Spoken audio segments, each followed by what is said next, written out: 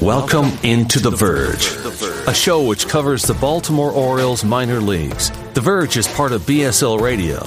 Baltimore Sports and Life is dedicated to analysis and discussion on the Orioles, Baltimore Ravens, and the University of Maryland. The site has a team of writers providing coverage of those teams and houses live streaming content weekly.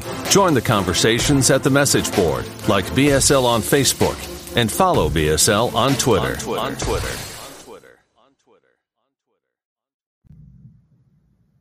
Want to make a podcast? Spotify's got a platform that lets you make one super easily, then distribute it everywhere and even earn money, all in one place for free. It's called Spotify for Podcasters, and here's how it works.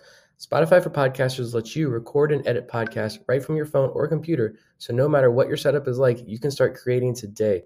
Then you can distribute your podcast to Spotify and everywhere else podcasts are heard. Video podcasts are also available on Spotify.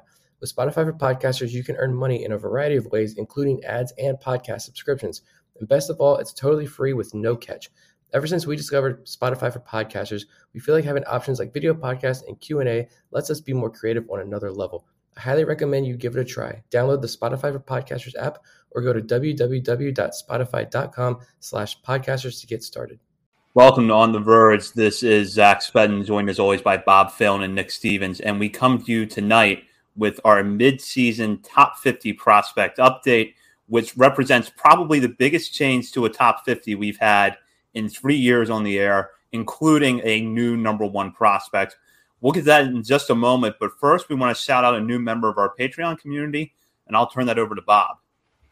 Yeah, so we got another new patron. Seems like we've had a consistent stretch of like one every week or so. Love it. Robert Holt, welcome aboard. Thanks for paying for a year up front too. Saves you a little bit of money.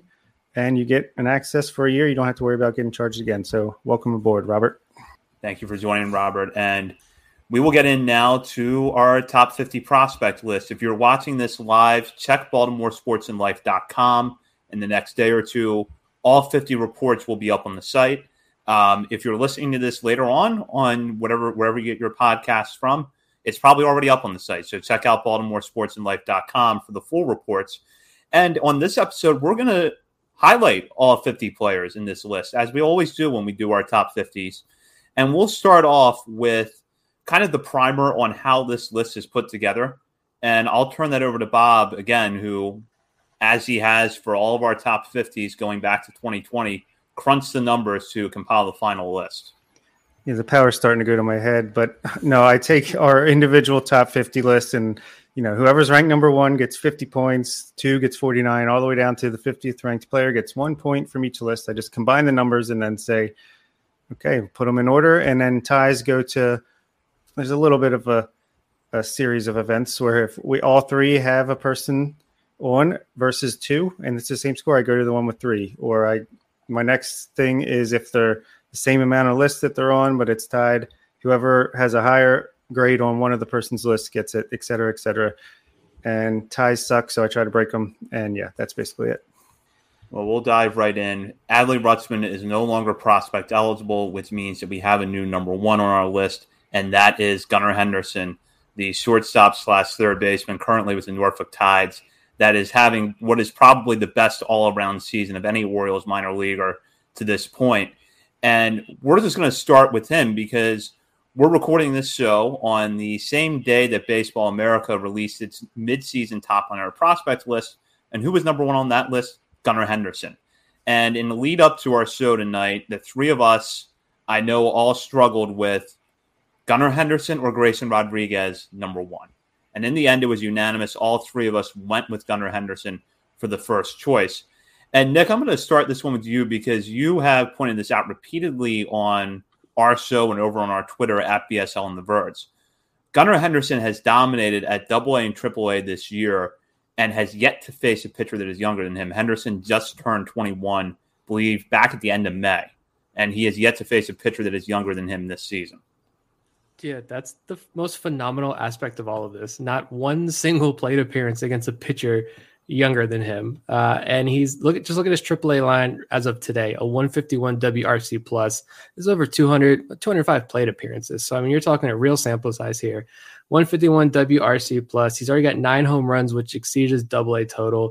OPS is at 946 just in AAA. I mean, it was a last second switch for me because I was joking. I didn't want to get bullied. I did have Grayson as my number one up until the last minute there, but I think this is the right move to have Gunnar Henderson at number one. And it's not a shot at Grayson Rodriguez, or it's not, a knock on him because of the injury.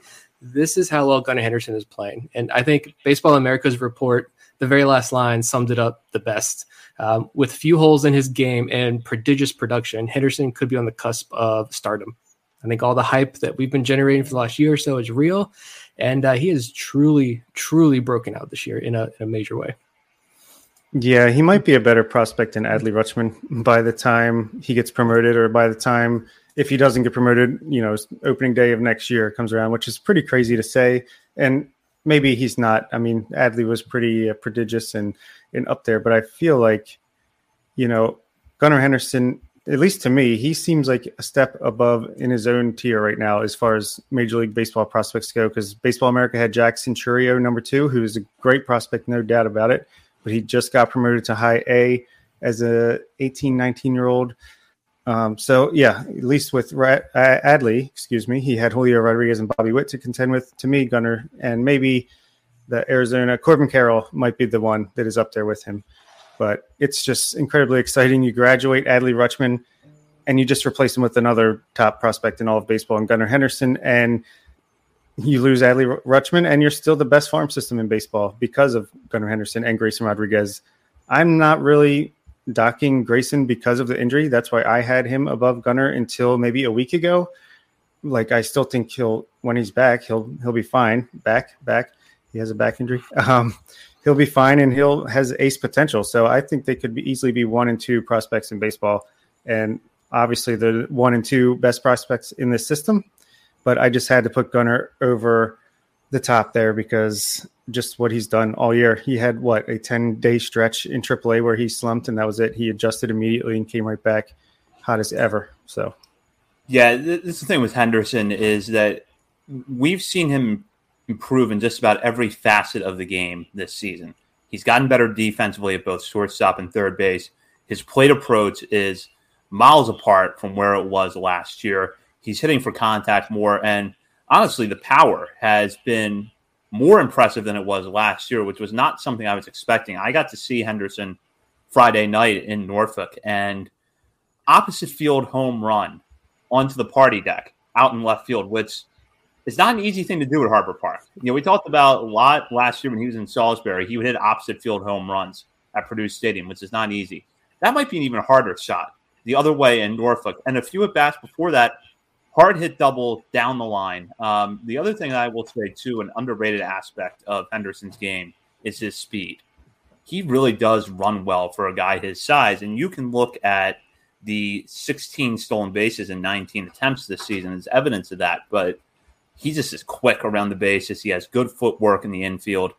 I think that either of those spots for the here and now, whether or not he's a shortstop in 7 or 8 years is up for debate. But for the here and now, I think he's perfectly capable of both of those positions. Yeah, that home run was insane because the video looks like a pop-up, or maybe he fouled the ball off, just fighting it off, and that might have cleared the new wall in Camden Yards. I mean, that thing was just a bomb to the dead opposite field. I couldn't believe that got out the way it did. And looking at his speed, I mean, not even just the stolen bases. He had 3 triples earlier this year in Bowie, and he's got 3 more in Norfolk. And how many times have we seen him? Looks like just a routine single base hit, and he turns it into a hustle double. Especially last year, I know a lot, especially in the lower levels of the minor leagues.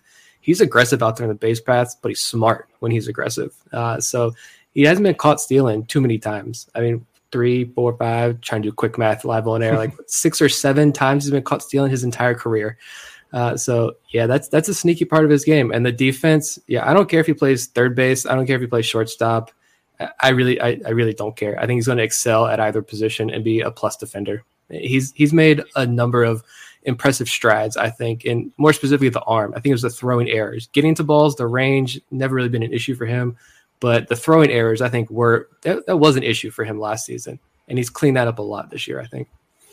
The thing I like most about him, though, I know this is a cliche term at this point, but is the growth mindset, because I mean, you can just tell he is a guy that is never going to be satisfied with his production. He is constantly going to be looking to improve. Like you hear Mike Trout is, even though he's the best player ever, basically he's constantly trying to figure out, okay, what am I weakest at and improve that. He just seems like that kind of guy, just the way he plays, like you said, all out, and just the improvement we've seen from year to year with him between the swing decisions, the power, now he's adjusting to lefties. He's got a pretty good numbers against lefties in AAA since he's seen more of them there. And I don't know, to me, like I've never seen in my time as an Orioles fan someone make this big of improvements in this short a time. We'll move on now to the rest of the top 10. Grayson Rodriguez, as we mentioned, number 2. Number 3, welcome to the top 50. Welcome to the Orioles organization. Jackson Holliday, the first pick overall in this year's draft. Number 4, DL Hall. Number 5, Colton Cowser, who is tearing the cover off the ball at AA Bowie right now. And I think the Harrisburg Senators pitching staff is happy that he and the rest of the Bay Sox lineup are no longer on City Island. Number 6, power hitting third baseman Kobe Mayo. Number 7, Jordan Westberg. Number 8, Kyle Stowers, right there on the cusp of the major leagues, having an excellent season at Norfolk. Number 9, another power hitting outfielder, Heston Kjerstad. It has been fun to see him back on the field this year, but it's been fun to watch him hit and play a solid right field at Low A Delmarva and High A Aberdeen. And number 10, welcome to the top 50, and welcome to the Orioles organization, Dylan Beavers, a draft pick in 2022 out of the University of California. So an interesting mix here. We've talked about Rodriguez a little bit, and we'll focus on 2 through 5. Rodriguez, Holliday, Hall, Cowser. This is a really solid list, and I think in most organizations, any of the players in that group could be a number 1 prospect easily. And I think right now you have consensus top 100 prospects overall in the minor leagues in that group as well. So, Bob, I'll start with you here. Which players kind of stand out to you? Obviously, all of them do, but is there a single thing when you look at these guys that you see as a highlight? Yeah, it's Colton Cowser. I almost put him at 4 over DL Hall. And again, not because DL Hall, I mean, I'm not really worried about these struggles that he's had at AAA. I mean, this is a guy who hasn't pitched much, and he's just getting a new ball, and AAA is on the cusp of the majors. He's got some of the best stuff in all of baseball. Not worried about him, but I almost put Cowser over him because and I had Kobe Mayo above Cowser last month, but just the way he's performed at AA Bowie is unbelievable. Shout out to Macus on the Baltimore Sports and Life message board, who wrote, I was curious about how Cowser would have to hit to fall even with Rutschman in the same number of plate appearances, talking about the numbers that Rutschman put up when he was at AA Bowie last year. Cowser would have to hit 217 with the 332 on base and 426 slugging over the next 216 plate appearances to fall down to the same slash line. So that just shows how productive he has been. And he's robbing home runs in the field, making great plays, throwing people out with his arm. I think his defense is underrated at this point. He's really smooth out there, so he doesn't have to make these like electric plays. He's just where the ball needs to be. Obviously, he's an on-base machine. He's going to be the perfect leadoff hitter for any team. The power he's showing when he gets out of a, polo ground style ballpark in Aberdeen. And I just think all around people were too worried about the early struggles with the strikeouts, and he's been flying ever since. You had so many people pouncing on Colton Cowser start with Aberdeen, and I think it's largely because the strikeouts were up through those first couple of weeks of the season. And as a reminder, this was his very first full season as a pro, and that's one of those examples where I love all the attention that prospects are getting. And we've got how many guys on this top 50 list, and some guys that aren't going to be on our top 50 list that other Orioles fans are getting hype over. And I love seeing that. But at the same time, one of the downsides is the nitpicking with so many of these guys. And Cowser is one of them. I will say that I would have never guessed that his Bowie numbers were going to be this good. As high as I was on him, like this is a whole nother level. And it's got an 1122 OPS and a 203 WRC plus in Bowie. Like 100 WRC plus is league average. There's more than double league average right now. The power that's emerging is beautiful to see. I was expecting maybe an adjustment period in Bowie. The cries, more pitchforks to come out for Colton Cowser because he's struggling in AA. And then maybe he gives you enough at the end of the season to say, all right, to quiet some of the doubters and say, all right, there's confidence going into 2023, but we still do have some questions, right? Like I have no more questions. Like that's it. I'm fine with him being ranked ahead of Mayo, although on my own personal list, I did still have Mayo above Cowser, but that's just because when I think of like the ceiling at this point, I still think Mayo has a higher ceiling than Colton Cowser, but like what he's doing in Bowie is just phenomenal. And there's no denying it at this point. Yeah, I do agree. Mayo has a bigger ceiling still, but just to be this productive at AA, and obviously Mayo got derailed as soon as he got to AA. So, if he wouldn't have got hurt, maybe he's putting up, tremendous numbers as well. And I would still have him above Cowser, but at this point, I just had to put him over him. Yeah, I have to give credit to friend of the show, John Mioli, for the articles he's written about Cowser over at his newsletter, Maximizing Playoff Odds. He has really kind of dug into Colton Cowser's development this season and what he was working on early on that kind of explains some of his struggles at Aberdeen, and where now I think he's clearly struck a balance. He's found a way to stick with what has worked for him for so long, but at the same time incorporate the things that the Orioles were trying to work on him with, in spring training and at Aberdeen, to tap into that power, because he's hitting for more power right now than he has at any point in pro ball. Part of that is moving out of Ripken Stadium, but I think part of it is also getting more comfortable at the plate overall. I just don't think he was comfortable that first month. It took a few weeks for him to settle in, and really going back to the beginning of June at Aberdeen all the way up until now, he has been one of the best hitters in the Orioles farm system and maybe one of the best hitters overall in the minor leagues. And yet he's only the 97th best prospect in baseball, according to Baseball America. Yeah, that's going to stick with him. Yeah. That's going to stick with him. I think I'm not the first person to say this. A lot of people have echoed this already as well. But like the fact that there's so much vitriol towards that pick from like the outside perspective, the fact that he's this underslot pick, small school guy with, I think pretty much all the scouting reports were kind of the same, right? Yeah, he's a good hitter, but he's got a lot of average to maybe slightly above average tools, but nothing that really, really sticks out. And so I think that moniker, that's always going to stick with him and knock him down these national lists, but he's fighting back with his play on the field, which is amazing. And I think looking else at the rest of this top 10, I actually wanted to have DL Hall higher. DL Hall in my mind could be as high as number 2 on this list. That might be kind of a hot take at this point, but I just feel like the stuff is that good. And luckily, he bounced back. When we're recording this, he just pitched 5 1/3, 2 earned runs, struck out 8. Had a good outing after that rough start, but he's coming off a stretch where he struck out 50% of the batters he faced. He faced 80 straight batters. He struck out 41 of them, and I thought that was going to be it. He's coming to the major leagues. He threw that 1 inning after the break, but here we go. The Orioles are back home after the break. This is DL Hall time, and then he has a couple really, really bad outings. I'm still not too concerned, but I'm starting to see more and more of that relief risk with Hall. I will admit that, which is why I knocked him down to number 4. But man, if he just throws strikes, and we've been saying that for a while, but he also had 3 wild pitches the other night on Sunday, which did not help him. So maybe having Adley behind the plate could be a huge benefit with him instead of having Jacob Nottingham and Anthony Benboom back there. I want to see him in the majors with Adley behind the plate. I don't necessarily agree with everybody who's like, he needs to work on some more things and stay down AAA. I think you put him in majors now. Get him with Adley and let's see what happens. Yeah, apparently he's a kid asked him, is this going to be the last time you're pitching in the minor leagues? And he said, no, there's a couple things we need to work on still. So at least the team is on the same page as him. They've clearly communicated that. But I honestly think he's the type of guy that no matter how he's pitching in the moment, if he gets called up to make his major league debut, he's going to just come right at the occasion and pitch lights out. I just feel like he's a guy that's going to, rise to the occasion and make the most of his abilities. Just throw the ball over the middle with your stuff, and you should do pretty good.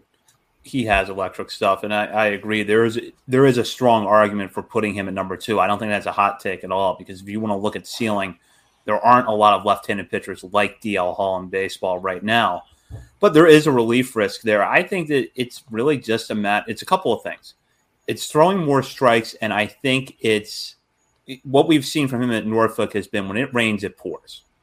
And it's just trying to find ways that when your stuff is not at your best, to minimize the damage. I thought that was something that Grayson Rodriguez has gotten a lot better at going back to last year. And it's something I still want to see from DL Hall, but I'm not going to penalize him completely as a prospect for that because the raw stuff is just so good that you just don't see a lot of it. Yeah. Credit to him on Sunday. I know we're only talking about one outing, but credit to him on Sunday, coming off 2 disaster outings.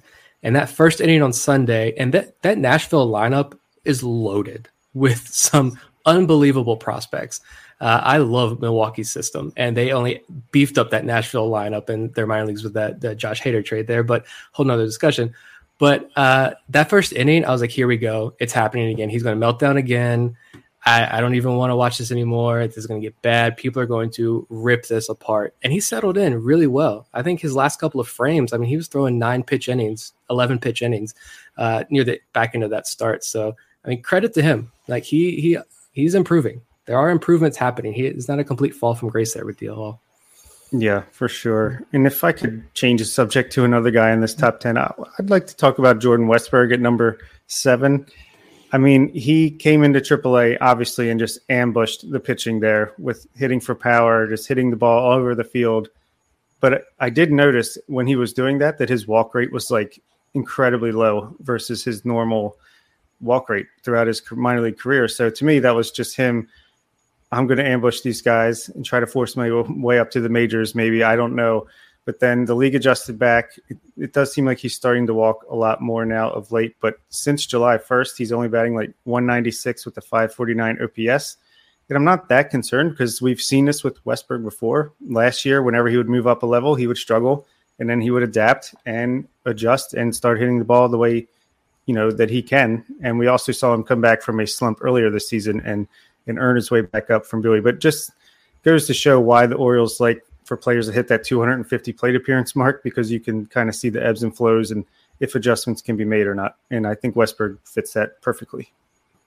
We've seen this before. I think we've seen this multiple times with Westburg, even though he's only been up playing not that very long. But I think he's going to find that rhythm eventually. And when you watch him, he's clearly frustrated. I mean, slamming helmets down, throwing bats. He knows he's not playing well right now. And if I've said it numerous times before, if there's one guy that I'm not going to bet against to figure it out and break out of those slumps, it's Jordan Westburg. I mean, anyone on this top 50 list, if I have to pick one guy who I have all the confidence in the world in, it would be Westburg, even over Gunnar, to be completely honest, just because so much of what we hear about him is how smart he is, the Mr. Fundamental nickname that he apparently gave himself, which is fine.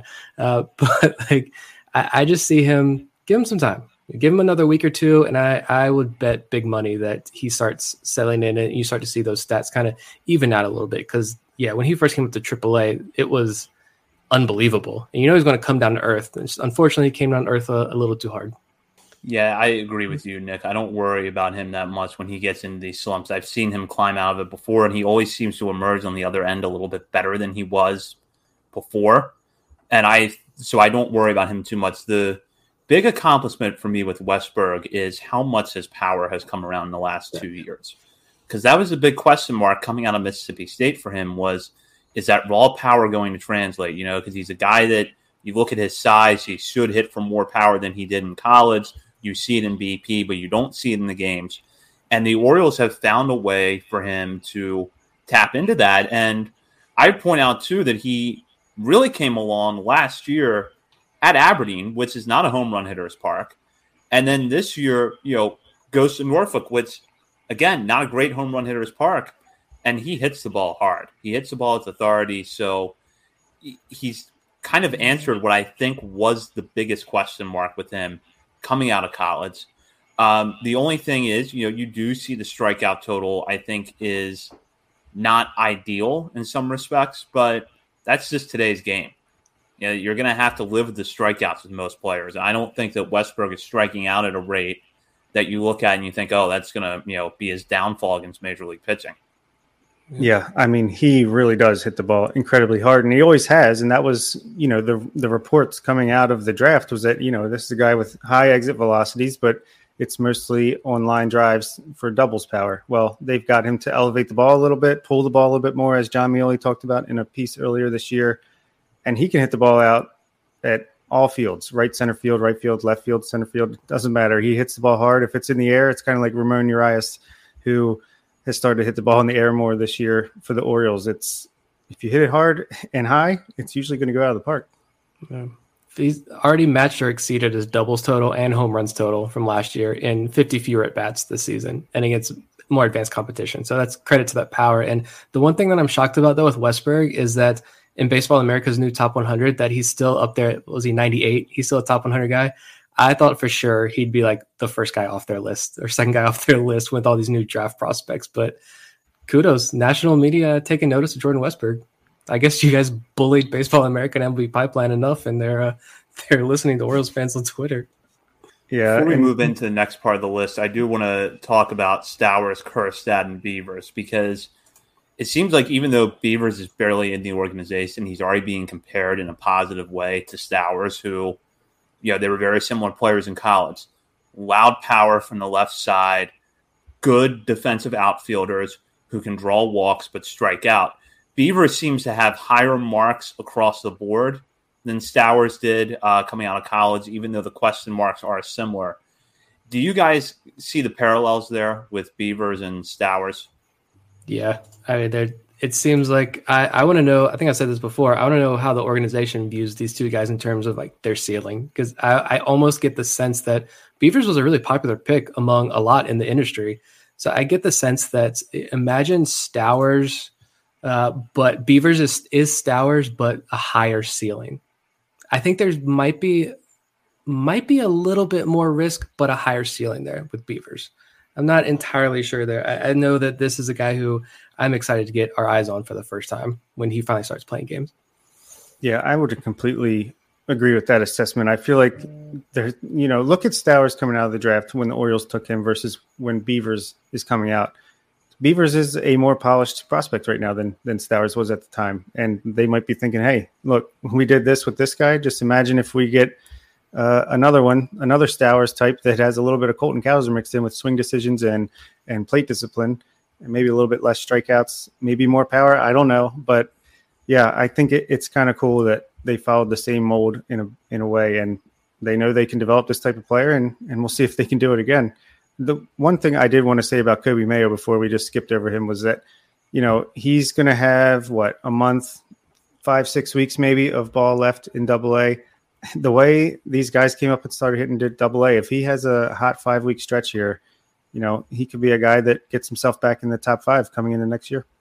Absolutely. And I think top 100 consideration when you look around the whole industry, because this is a guy that, like Gunnar Henderson, has consistently faced older competition throughout the season. I've maintained for a while that I think his defense is underrated. He has an excellent throwing arm. So this is a player that, with a strong 5-6 weeks, is probably going to be showing up on top 100 lists going into next season. And, we should talk about, Heston Kjerstad for a minute, because just him coming back this season has been unbelievable. But he's hitting really well. I think we're realizing that his defense is maybe an underrated part of his game. He covers a good amount of ground out there in right field. So aside from the fact that we're just all happy to see Kjerstad healthy after the bout of myocarditis last year and then the hamstring injury in spring training this year, he's looking like he's going to become a pretty productive player pretty quickly. Yeah, he demolished Low A, and that was no surprise, but to just knock off that rust immediately and just start playing the way he did was incredible. Nice to see him get up to Aberdeen and High A. And he has, the numbers aren't great. I wouldn't say he's struggling, because Chris Resitar, who went to the doubleheader at the end of this past week, said that he has the most professional at-bats on the team, he thought. So still, obviously, it's Aberdeen, it's short sample size. But if he's going to come out like this after another full offseason and getting ready for spring training, I feel like next year he could really take off. Yeah, that was going to be the point I made. You watch him in Delmarva, that's easy, because you look at Delmarva's roster and it's a lot of 17, 18-year-old kids. But even now at Aberdeen, that short sample size, and even with Aberdeen's camera view, got to get the shot in there every time we can. You can tell he's despite missing over 2 years of time and what he missed time for, he's not pressing. He's not pressing at all. He's very patient. He waits for his pitch. I think it's all going to eventually come for him. I still view him. I didn't want to. We have a better idea of who he is now, but yeah, I wasn't going to knock him or rise him very high. I'm not going to shoot him up the rankings. Like, he's back. Look what he did in Delmarva. I kind of kept him exactly where he's been for me all year. Maybe even dropped a spot or two because these new guys coming in, but I still think he profiles as an everyday power hitting corner outfielder in the major leagues if all continues to go right for Kjerstad. And yeah, it's going to be another example of, please do not just pull up their Aberdeen numbers and be like, man, this guy is struggling, or this guy stinks, because there's so much more to those guys' stories down there in Aberdeen. And just look at the guys who've been promoted to Bowie. That's a perfect example right there. And I think that's a good transition point to move into 11 through 20 on our list, which includes some players that either have been at Bowie all year and have played really well, or have made the transition from Aberdeen to Bowie successfully. Number 11, welcome to the Orioles organization and to the top 50, Seth Johnson. He was acquired as part of the 3-team trade that sent Trey Mancini to the Astros. Johnson, a former Rays prospect, unfortunately down for Tom after undergoing Tommy John surgery. We probably won't see him pitch in an Orioles uniform until 2024, but a guy very highly regarded around the industry. Number 12, Connor Norby, the hard-hitting second baseman who has taken it to another level at Bowie with his power production. Number 13, Terrin Vavra, the on-base machine, who is quickly winning a lot of fans in the major leagues.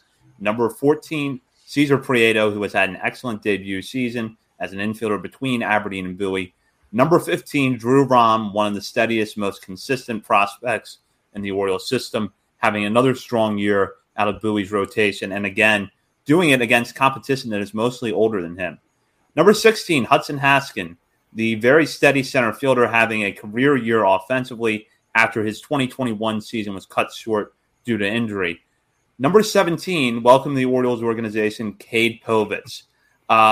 After another start or two, we might have people asking us why we didn't put Cade Povich higher if he pitches like he did in his debut with the Ironbirds over the weekend. Number 18, Braylon Tavera, the Orioles' prize pickup in the most recent international free agent class, having a very solid debut as a teenager down in the Dominican Summer League this year. Number 19, another international prospect who is tearing the cover off the ball in the Florida Complex League, catcher Samuel Basayo.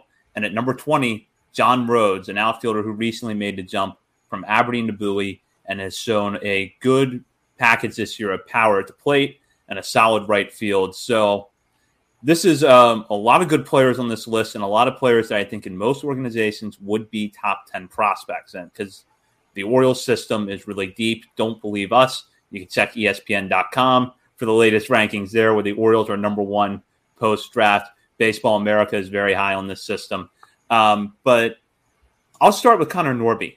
Remember before the season we were talking about, is Norby going to hit for power? He hit for power at ECU last year, but it was the first time he's done that. Is that going to carry over to pro ball? I think he's hitting for power, but I don't know what you guys think.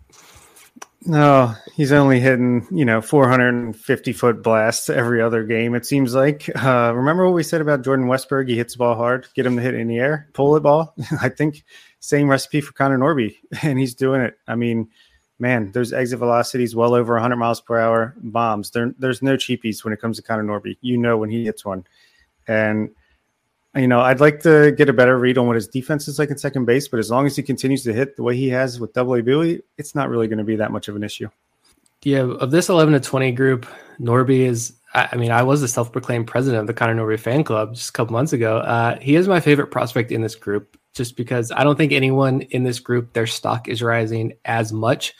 You could probably make an argument for Sammy Basayo and maybe John Rhodes, Cade Povich, like you mentioned as well, but they all have good arguments. But 440-foot home run the other day. Just Sunday, a 431-foot to dead center. Connor Norby's hitting. I think Fangraphs has his game power like a 30 or 35 right now. Like he's blowing those projections out of the water and those grades out of the water. I think that, I don't know if I mentioned this a few weeks ago when I talked about my trip to Richmond when I watched Bowie, but other than just how easy Joey Ortiz and Colton Cowser make playing baseball look, Connor Norby's bat speed that's a thing of beauty. And it took him 70 fewer at-bats this season in Bowie to match his Aberdeen home run and doubles total. He's got a 936 OPS in Bowie right now.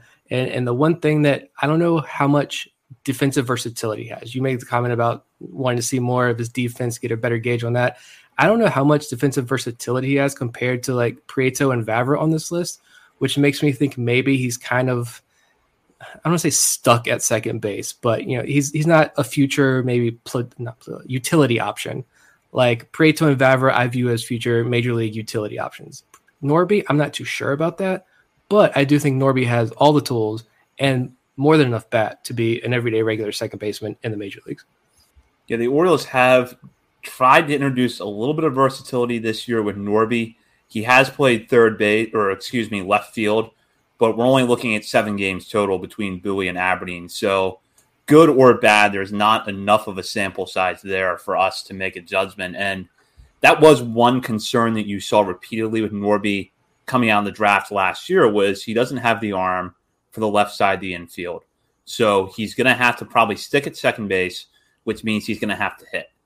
And so far, he's holding up that end of the bargain. Whether we see the Orioles try to move him around a little bit more in the next year or two, maybe they get him to the point where, you know, the arm strength is at least passable enough to play left field or third base from time to time, remains to be seen. But right now, I'm looking at a guy who is going to hit at a position where you don't necessarily get a ton of value offensively, and he does not hit cheap home runs. And he can hit a home run out to left field, he can hit a home run out to left center, dead center field.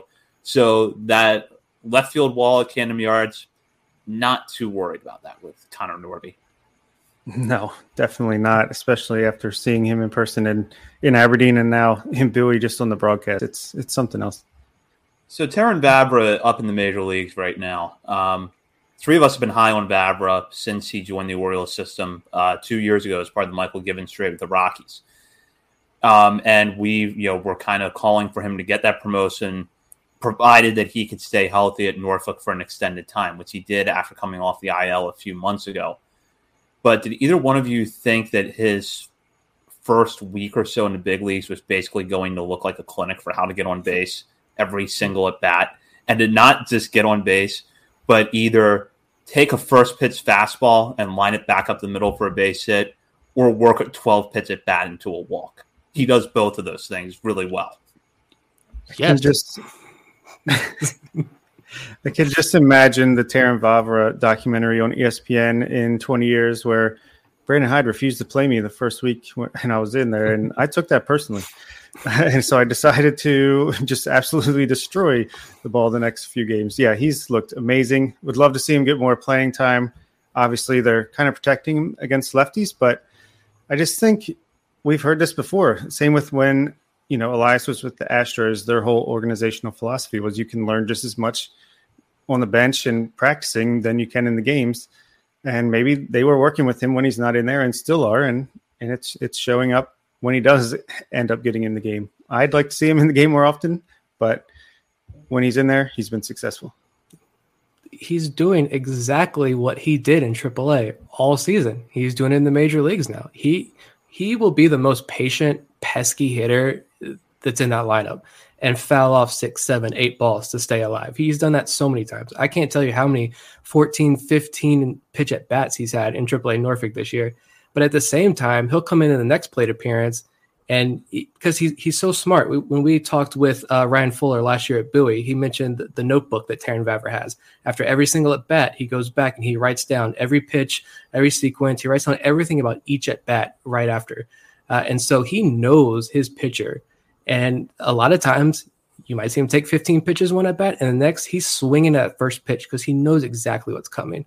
And it's not always going to result in a base hit, but he's going to make good contact on it. And this is exactly what he did in the minor leagues. I'm not shocked at all. And I think possibly we might be seeing, though, also exactly what we talked about. He's not going to be a future everyday second baseman for the Orioles.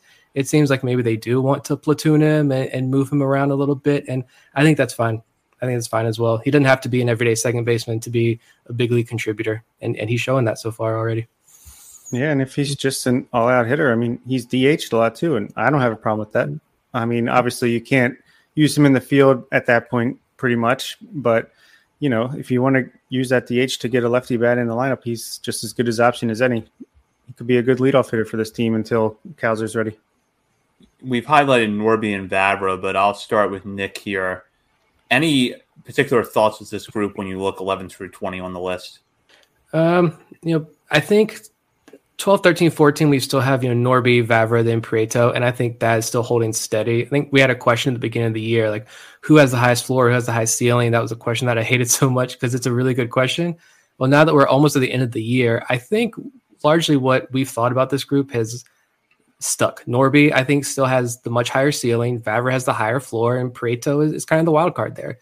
He's got a wider range of potential outcomes, but I think overall he's had a successful year. And then, John Rhodes, I wrote a few weeks ago that I thought a promotion was coming soon, and that's one of those cases where the underlying data, the valuable information that the Orioles actually used to make decisions was a lot better than what you're seeing on the stat line. And once he got to AA, he was going to break out a little bit. And it's only been 5 games, so can't do that. But he's shooting balls the opposite way. He's got a 3-0 green light on pitches that he's driving. John Rhodes is playing some highlight reel defensive plays already. John Rhodes is playing really well in his first couple of games up there in AA level. Yeah, I'm glad you pointed that out about Rhodes. He's always going to be under the radar, I feel like. Another guy I feel like who even I've been sleeping on, Hudson Haskin. I just pulled up his numbers since June 22nd. He has a .320 batting average with an OPS over 1,000 and a 177 WRC plus. 11% walk rate, which is higher than I think in his entire career, and only a 21.5% strikeout rate. So yeah, Hudson Haskin, I feel like steady as ever, just going out there and doing his thing. He started off so hot, then had kind of a long cold stretch, but that's, let's see, how many plate appearances is that? That is 117 plate appearances of a OPS over 1,000. Nothing to sneeze out there, despite Cowser showing him up a little bit. And I'd also like to highlight the 2 new pitchers that we got in the trades at the trade deadline. Cade Povich at 17 and Seth Johnson at 11.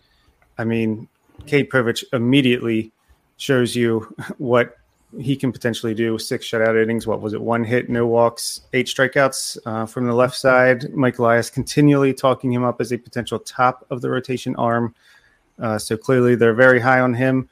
I'm sure if that turns out to be the case and he goes up to Bowie and performs the way that he can, he could easily be in our top 15, close to top 10 range, maybe by spring training. And Seth Johnson obviously out for a year because of Tommy John, or a year and a half, but a lot of upside there. Starts right in at number 11. He'll be in our top 10, considering a graduation or 2 at the end of the year here. So with Povich, that actually brings up the next point, and that kind of is a good transition to the next point I was going to bring up, which is when you look at him and Drew Rom, there are some similarities, but there are some differences. I think that most evaluations would suggest that Povich has the better raw stuff. Fastball that gets up a little bit higher, the curveball and the slider might be a little bit better than what you see from Rom. Yet Rom has just delivered one good season after the other, and we have seen his stuff improve over time. So I want to ask you guys, how did you kind of weigh the two of them when they are so close together in this system right now? For me, they are right there with each other. For me, it was that Rom is having yet another really successful year in AA, and he's 2.5 years younger than the average competition in AA. As he's moved up the ladder, the strikeouts go up, the walks continue to go down, or at least they're kind of stabilizing here at AA. I love when he decides to just out of the blue drop it sidearm and to surprise guys. I love that wrinkle in his game. He's doing a lot more. But with Povich, I do see a higher ceiling. I think Rom there's something, I don't know what it is. I'm not a pitching coach. I'm not a scout. I'm very open about that. But I just feel like there is something with Drew Rom that he's on this, like the top of this hump. He's on this, pendulum here where he could go either way. But if there's one thing he can unlock in that game, it's going to push him right over the edge into AAA, and he's going to be a guy who we're talking about at the end of the year. You've got to put him on the 40-man roster. You got to protect him from the Rule 5 draft, and we're looking at a 2023 big league debut for Drew Rom. But with Povich, I mean, it's an exciting young arm to dream on. You see, I think he could probably fill out that frame a little bit. Looks like a tall, lankier guy. So maybe there's more velo in that tank. The pitches are still, it's 4 pitches. They are still raw, but that slider, I mean, you see that thing move. I don't even know how. You see that on Aberdeen's bird's eye view cam they got over there.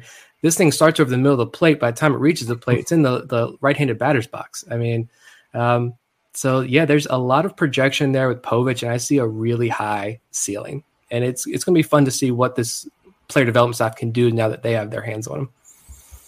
Yeah, I personally have Povich at 16 on my list and Drew Rom at 18. So I would put the ceiling of Povich a little bit higher than Rom, but Rom is no joke. I agree with what you said. It's underrated. He's still very young. Like, he's still learning, and he'll be in AAA either by the end of this season or the beginning of next season. And from there, he's very close to a major league debut. And whether it's in the rotation or out of the bullpen, I think he's going to be a valuable arm for the Orioles for quite a while. So it's no knock on Rom that I put Povich ahead of him, but especially after seeing him, actually watching him pitch for once, yeah, the stuff is legit. Watching clips, he's got nasty stuff. The Orioles will teach him a changeup, and he'll be even better. It was really close for me. I put Rom at 16 and Povich at 17 for kind of the reasons that Nick mentioned. Rom has just delivered result after result. And look, it's not an accident. It's not like he's just a guy that's compiling good numbers. He has a really good feel for his pitches. He has a fastball that is just a good fastball. He can put it anywhere. He does an excellent job changing speeds with it. And he can get it up there a little bit into the mid-90s. He just doesn't do it as consistently as Povich perhaps does. But Rom can get the fastball up there a little bit, and that is something we've seen more of in the last 2 years. If he's not in Norfolk's rotation by the end of this season, which I kind of think he should be, then he'll definitely be there to start next year as a 23-year-old. He didn't turn 23 until December. That's the thing that just impresses me about him, is that he consistently goes up against older hitters and overmatches them. Povich, though, in a few months, especially if he does get that promotion to Bowie before the season is over, which I think he should, he could move his way up this list considerably. And I'll go to Samuel Basallo now at number 19 for us.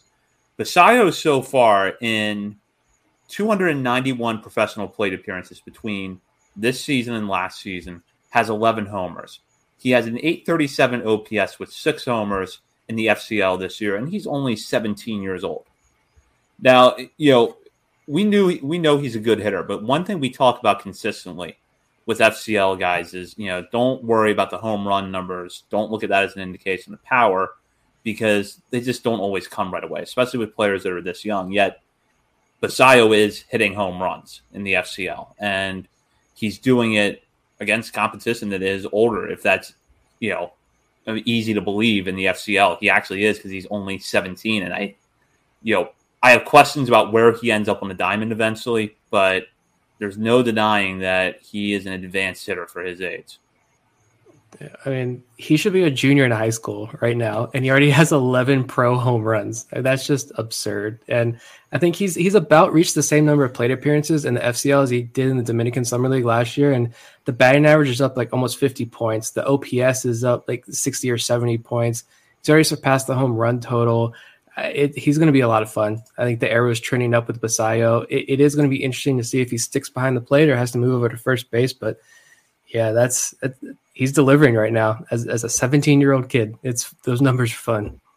Yeah, I feel like he's getting closer and closer to that Yordan Alvarez dream comp that we've put on him, or I have at least a couple of times. Man, he had 2 more hits today, I think.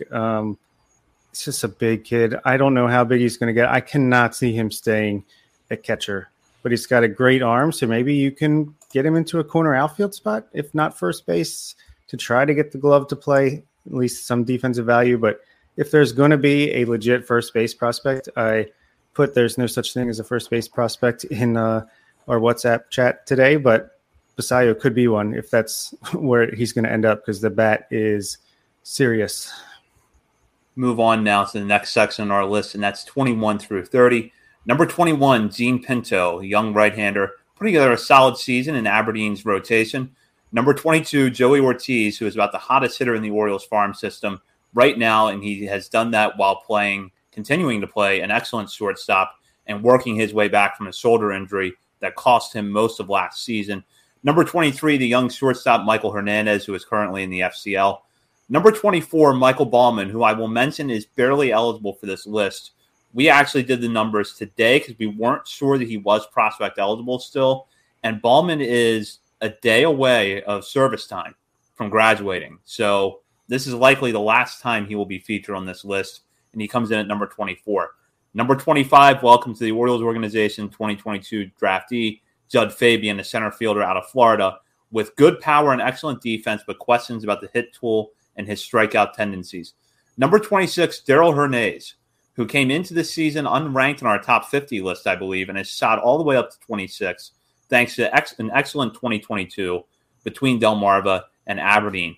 Number 27, Carter Baumler, a young right-hander who, in a short stint with Delmarva before hitting the IL a few weeks ago, looked really impressive. We hope he's back on the mound soon. Number 28, Reed Trimble, who recently recovered from injury, a good but raw athlete in the outfield for Delmarva right now. Number 29, Chase McDermott, the other pitcher acquired in the Trey Mancini deal. He was a right-hander that came over from the Houston Astros. He recently made his Orioles organization debut that was unfortunately cut short by a rain delay. And number 30, welcome to the Orioles organization, Max Wagner, a 2022 draftee out of Clemson, who was a late bloomer that rose up draft boards leading up over the course of the spring, comes into the organization with good raw power and a good arm at third base. So a guy that we're excited to see out in the field here soon. So this is a really varied group. You have some young pitchers, some young position players, guys that are close to graduating to the major leagues. So I'll just throw it out to Bob. Looking at this group, what stands out? Joey Ortiz. Since July 1st, he is batting .407 with an 1159 OPS, which is a 210 WRC plus, 9.5% walk rate, only 12.7% strikeout rate, 10 doubles, a triple, 7 home runs. Playing amazing defense in the field. This is what we've been waiting for. This is better than I ever thought Ortiz could do, even with the breakout of last year. So they said they made a small adjustment on the swing change, and my goodness, let's get him up to AAA Norfolk. Let's get Gunnar in the majors just so we can get Ortiz in AAA. Maybe this is the shortstop of the future. I don't know, but I'm very excited about Joey Ortiz again, which feels good to say since I was a huge fan of his coming into the year, and then he started off so slow. But also Darell Hernaiz at 26, like a kid his age performing this well, the way he is this year, would be like a top 5, top 10 prospect even like 2 or 3 years ago in the Orioles system. That's how deep this thing is, that he's only 26. He has a ton of potential, whether it's a trade chip or just a guy who's going to be the next wave in a couple years. I don't know, but potential is still really high for him as he just turned 21, or he might not even have turned 21 yet. So yeah, those are the two that stand out for me in this group. Yeah, it's Ortiz. I mean, that story that John Muley did on him the other day in his newsletter is just one of the prime examples why I love baseball so much. And it's just a realization of how good your top hitting coaches and even pitching coaches are. Like a one small, tiny little hand adjustment is a big credit to all of the production we've seen from Joey Ortiz in the second half of the season. It's a phenomenal story. I just like how we saw hot hitting, no power Joey Ortiz in Aberdeen to power hitting Joey Ortiz in Bowie, then the injury. Then the beginning of the year, it's neither of those Joey Ortizes showed up. And then now you got both Joey Ortizes are here. And yeah, the defense has been major league ready since last year. Gene Pinto at 21. I feel like we don't talk about him too much this year after he was our darling last year, but I am surprised to see like his control has faded as much as it has, but he's still averaging more than 10 strikeouts per 9 innings. I think the expected numbers look a little bit better than some of his other numbers right now, and he's still very young for the high level as well. I think about 2 years younger or so than the rest of the competition. So I think we're probably still going to be the high outlet on Gene Pinto, and I have no issues with us keeping our flag stake there on Pinto. Hernaiz, yeah, that's a really good one. The thing that sticks out with me about Hernaiz was, and we talked about him a lot recently, but when he was in Delmarva, repeating that level and how I feel like you could have just packed it in and be like, I don't want to be in this organization anymore. This is not for me. I get passed over again after having a good year last year. But he became, you guys had the interview there with Sam Jelinek of Delmarva, and he said Hernaiz was the leader in that clubhouse as a 20-year-old kid still. That spoke volumes for me. And yeah, some exciting rookies on this list. But for me, Reed Trimble starting to stick out a little bit for me. After really being able to watch him for the first time this season, it's a big kid. And I think there's some good power in there. And if he can move as well as he does in center field, I think Reed Trimble is going to be a legitimate prospect in the system. He's just got to stay healthy. And I don't think we're going to see him truly break out this year because he's been on the shelf for 6, 7, 8 months. But Reed Trimble is a name that I think of this group could rise pretty high himself by this time next year. Yeah, would love to. Oh, sorry, Zach. I was just going to say, would love to just see him stay healthy and get the 6 weeks or so of the remaining on the season under his belt, no matter the results, just to head into the off season and prepare for next year.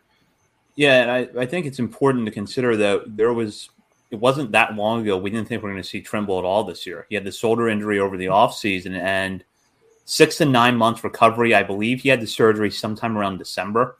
So that could have put him out for all of 2022. And yet he's back and he's going to have the chance he didn't have last year to have extended playing time every day in Delmarva. I don't really care if Trimble moves up before the year is over or not. I just want to see him get at bats and get reps in the field because the guy is a good athlete. He's got a little bit of everything across the board. He's a guy that, like Colton Cowser, I think got dinged a little bit because he was coming out of a small school. But at the same time, yeah, he's just really raw. And he's only 22. He just turned 22 back in June. So he's still a younger guy.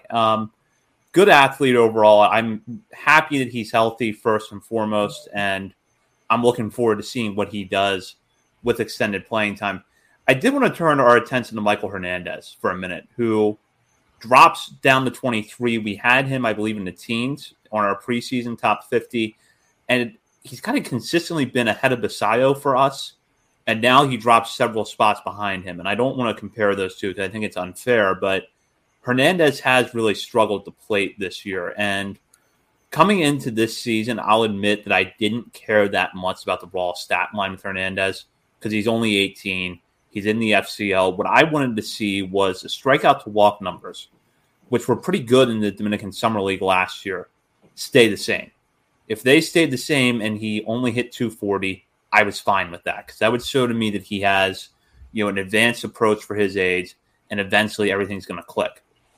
The walk numbers have been the same as they were last year. In fact, he has the exact same walk rate that he did in the Dominican Summer League last year, yet he's striking out significantly more, not hitting for more power, not hitting for a higher average. So what was it for you guys that maybe raised some red flags with Hernandez? For me, it was the strikeouts a little bit.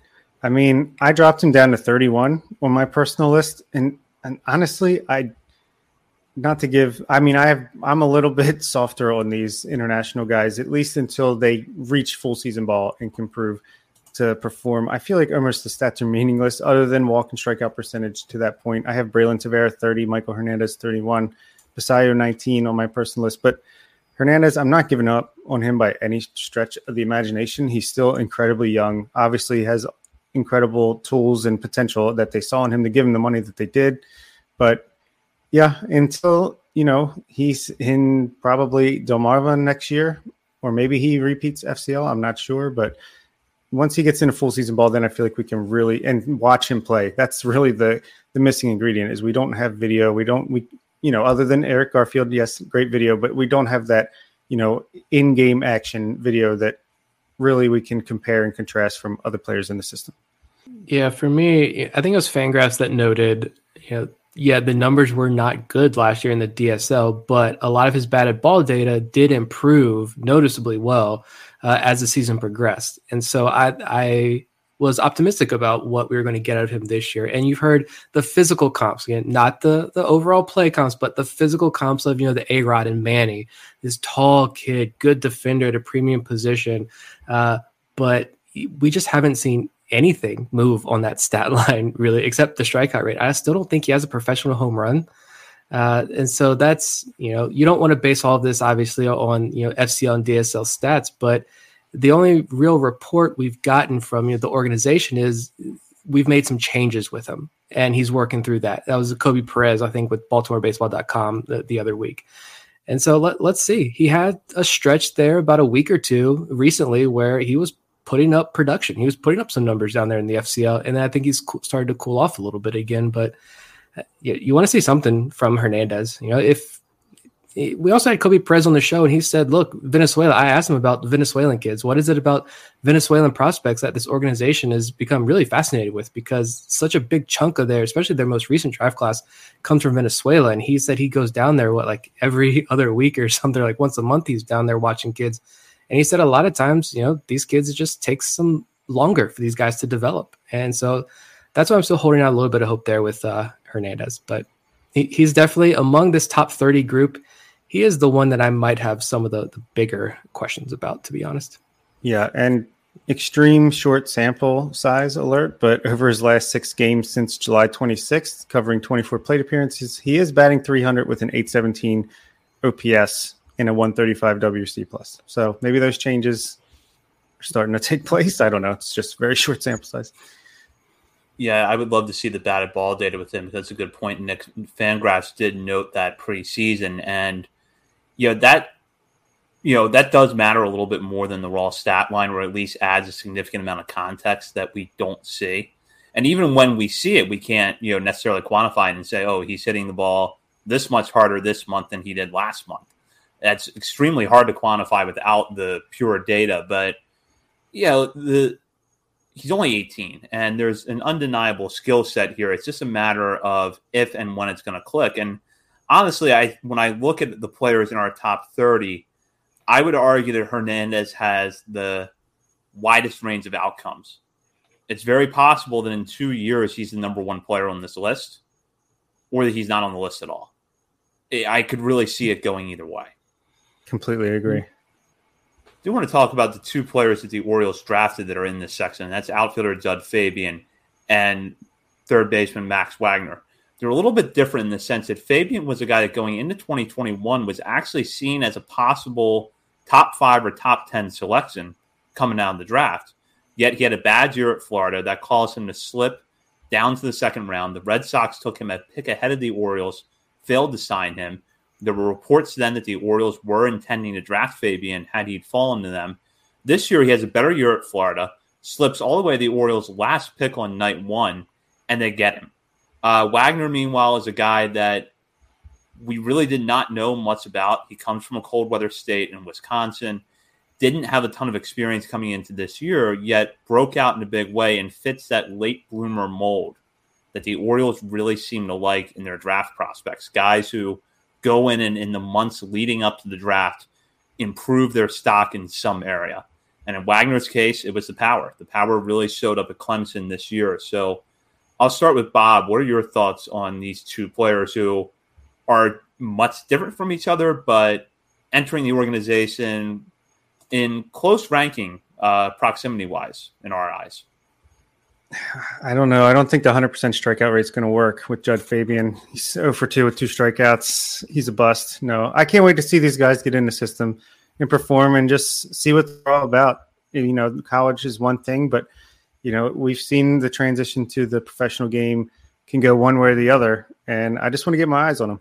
That's really all I'm waiting for. I think the potential is really high for both of them. I think they could be top 15 prospects this time next year, but it's just going to take time to find out if that's the case.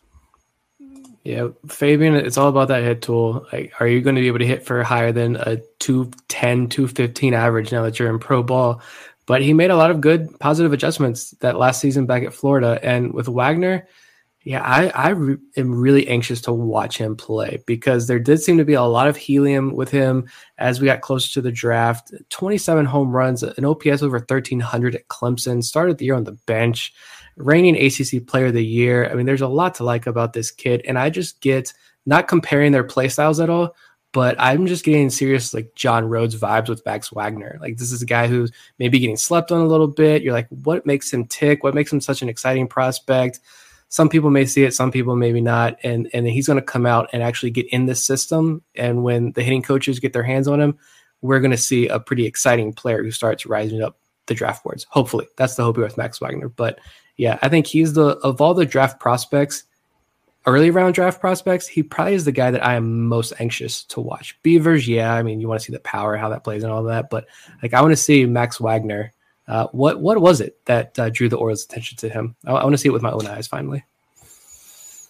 Yeah, I think when you look at the stat line of Wagner, he actually played this season as a 20-year-old. He didn't turn 21. Actually, does not turn 21 until August 19th. So he was barely draft eligible this year. 27 homers and 259 plate appearances with an OPS of over 1,300. And good walk to strikeout numbers, 45 walks compared to 51 strikeouts in that span. So, but he was a guy we didn't know a whole lot about because he had very little experience at Clemson. Like I mentioned, he came out of Green Bay, so not exactly a baseball hotbed.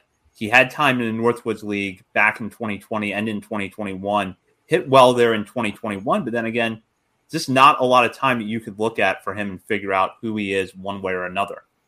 Move on now to the 31 through 40 section on the list, and you're going to hear a lot of pitchers' names, and I'll start with Chris Vallimont, a waiver claim from the Twins organization that has risen up the draft board or risen up the prospect rankings and in the farm system thanks to reduced walk rate.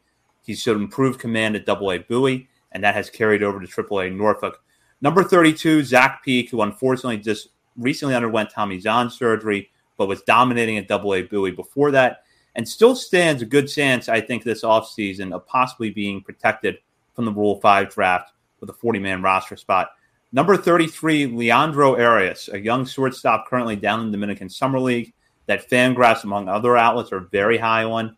Number 34, Carlos Tavera, one of the big breakout stories of 2022, showing some of the best raw stuff in the system, cutting back his walks with High A Aberdeen. Number 35, Kyle Bronovich, unfortunately another player that underwent Tommy John surgery, but when he's on the mound shows pinpoint command, was an excellent knuckle curveball, and had he not gotten hurt back in April, probably would have pitched his way into Major League rotation consideration by now.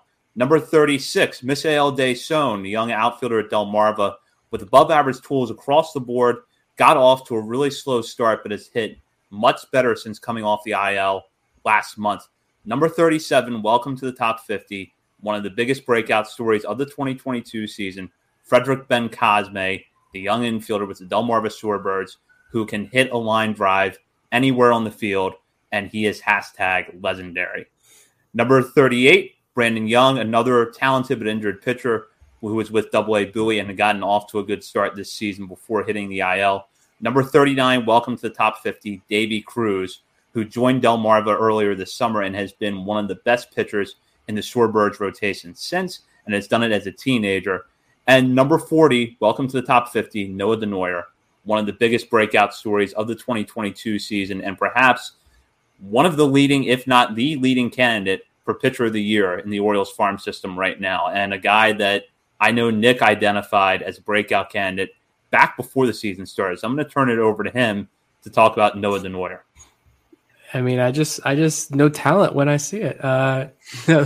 Apparently he's on the IL right now, which there was no announcement of that, but he has been on the IL apparently since the midseason break. I don't even think his roster page was updated appropriately because I don't know, it looks weird, but he hasn't pitched. So you did mention that he does have a case to be the Orioles minor league pitcher of the year. And as long as he can come back and finish this year, I think he has a very real case to be the Orioles minor league pitcher of the year. Fastball, he gets up to 96 miles an hour. His whip is under 1.0 for the year. A whip of under 1. 72 strikeouts, 15 walks. That's it. And I don't know what the Orioles plan to do with his development. Do they view him as a starting pitcher? Do they view him as a long reliever? Because it seems like he can go 4 or 5 innings, but he always comes out of the bullpen. He's always seems to be like the second guy in the piggyback option. But I'm interested to see how the Orioles view his future. But he throws a lot of strikes. He gets a lot of swing and miss in the strike zone. And I've said this before that I just think there's even more there to unlock with Denoyer. It's a fantastic story. 40 rounds, everybody passed on him. Orioles picked him up, and look what he's turned into. It's a great story. Yeah, before Bob jumps in, I want to give a quick update on Denoyer from Steve Molesky over at Masson. 3 days ago, Molesky wrote, quote, "The Orioles are hoping that Bowie right-hander Noah Denoyer can return to pitch before August is out. He had some elbow discomfort and was briefly shut down." Yeah. So that's the update on Denoyer. I missed that. That sucks.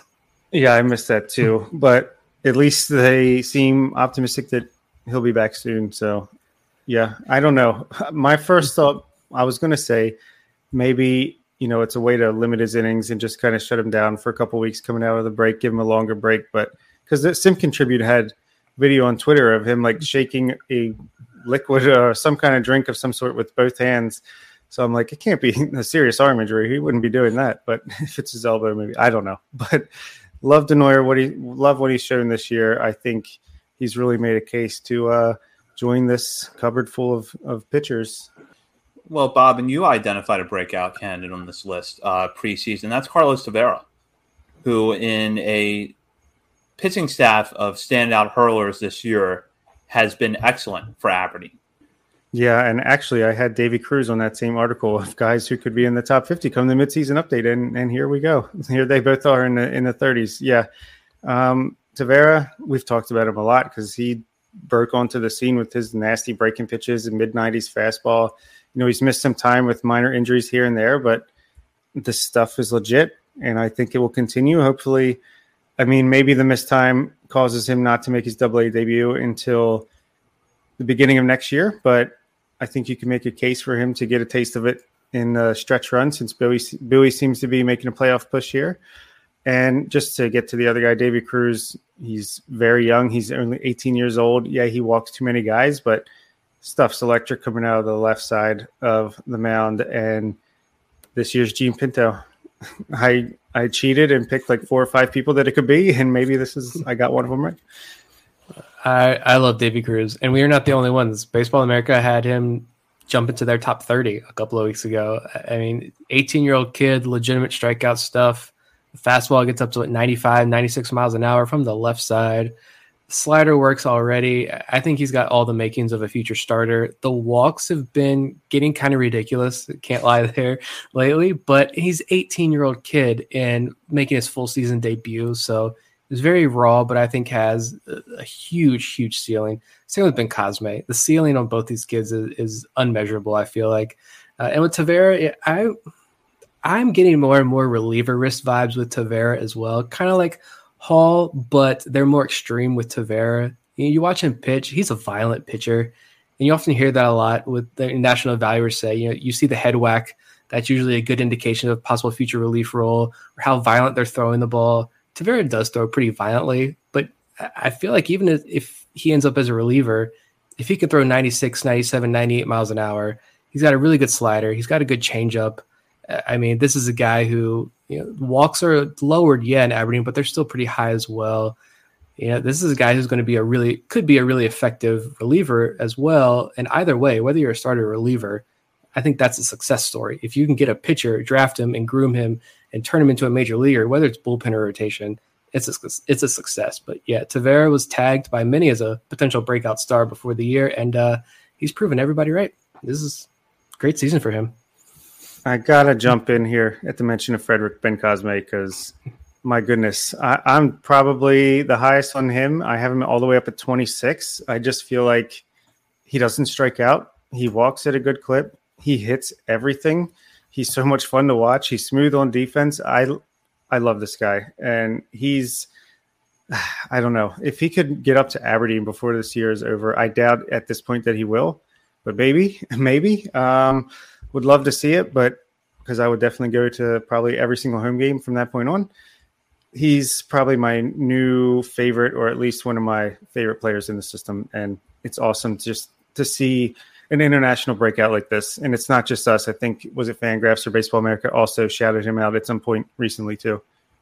Yeah, I believe it was Baseball America. And I go back to last summer when Ben Cosme was hitting really well in the Dominican Summer League, and he was not a guy we knew a whole lot about going into the 2021 season. But you would see in the box score, it's like every day this guy seems to go 3 for 4 with a double, a couple of singles, moving around between second base and shortstop, and it starts to jump out at you, especially when he's only 18, that he's doing that.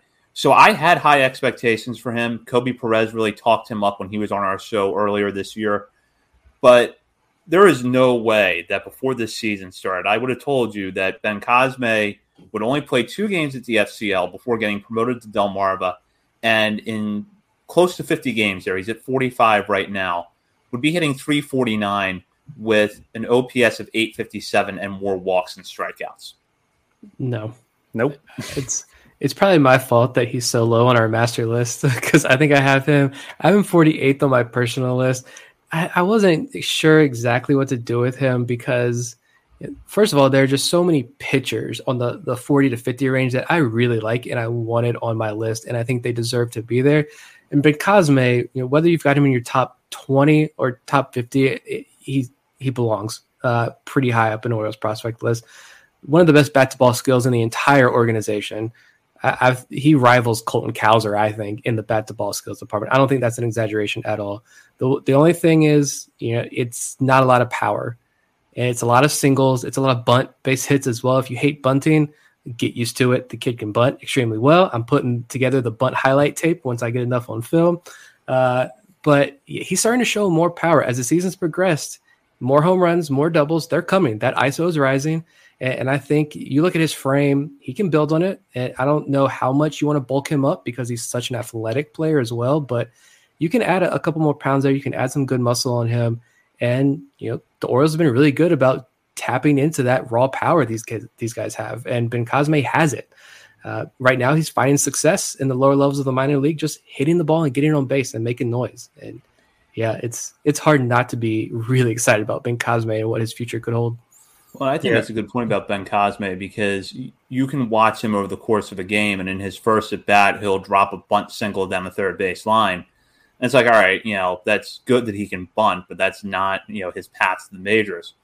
Then his next at bat, he'll hit a line drive down the right field line. Then he'll lace one into the gap in left center. So the bat to ball skills and the ability to move the ball around the field are there. I think it's just a matter of as he fills out, do some of those singles start turning into doubles? Do those doubles become home runs? And I agree, you don't want to bulk him up too much because I would start to have concerns then that maybe he is limited to second base. But I think there is the possibility for him to add good muscle.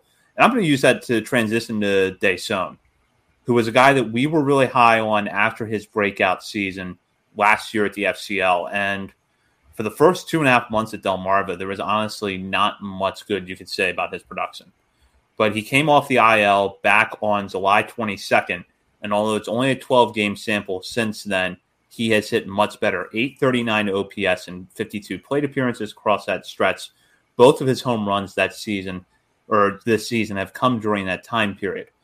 And I've thought back to our interview with Sam Jelinek a lot, where he mentioned, I believe, that scouts had said to him that Daysone is a guy that probably would have benefited from the previous structure of minor league baseball where you had that short season A affiliate between the complex league and Delmarva.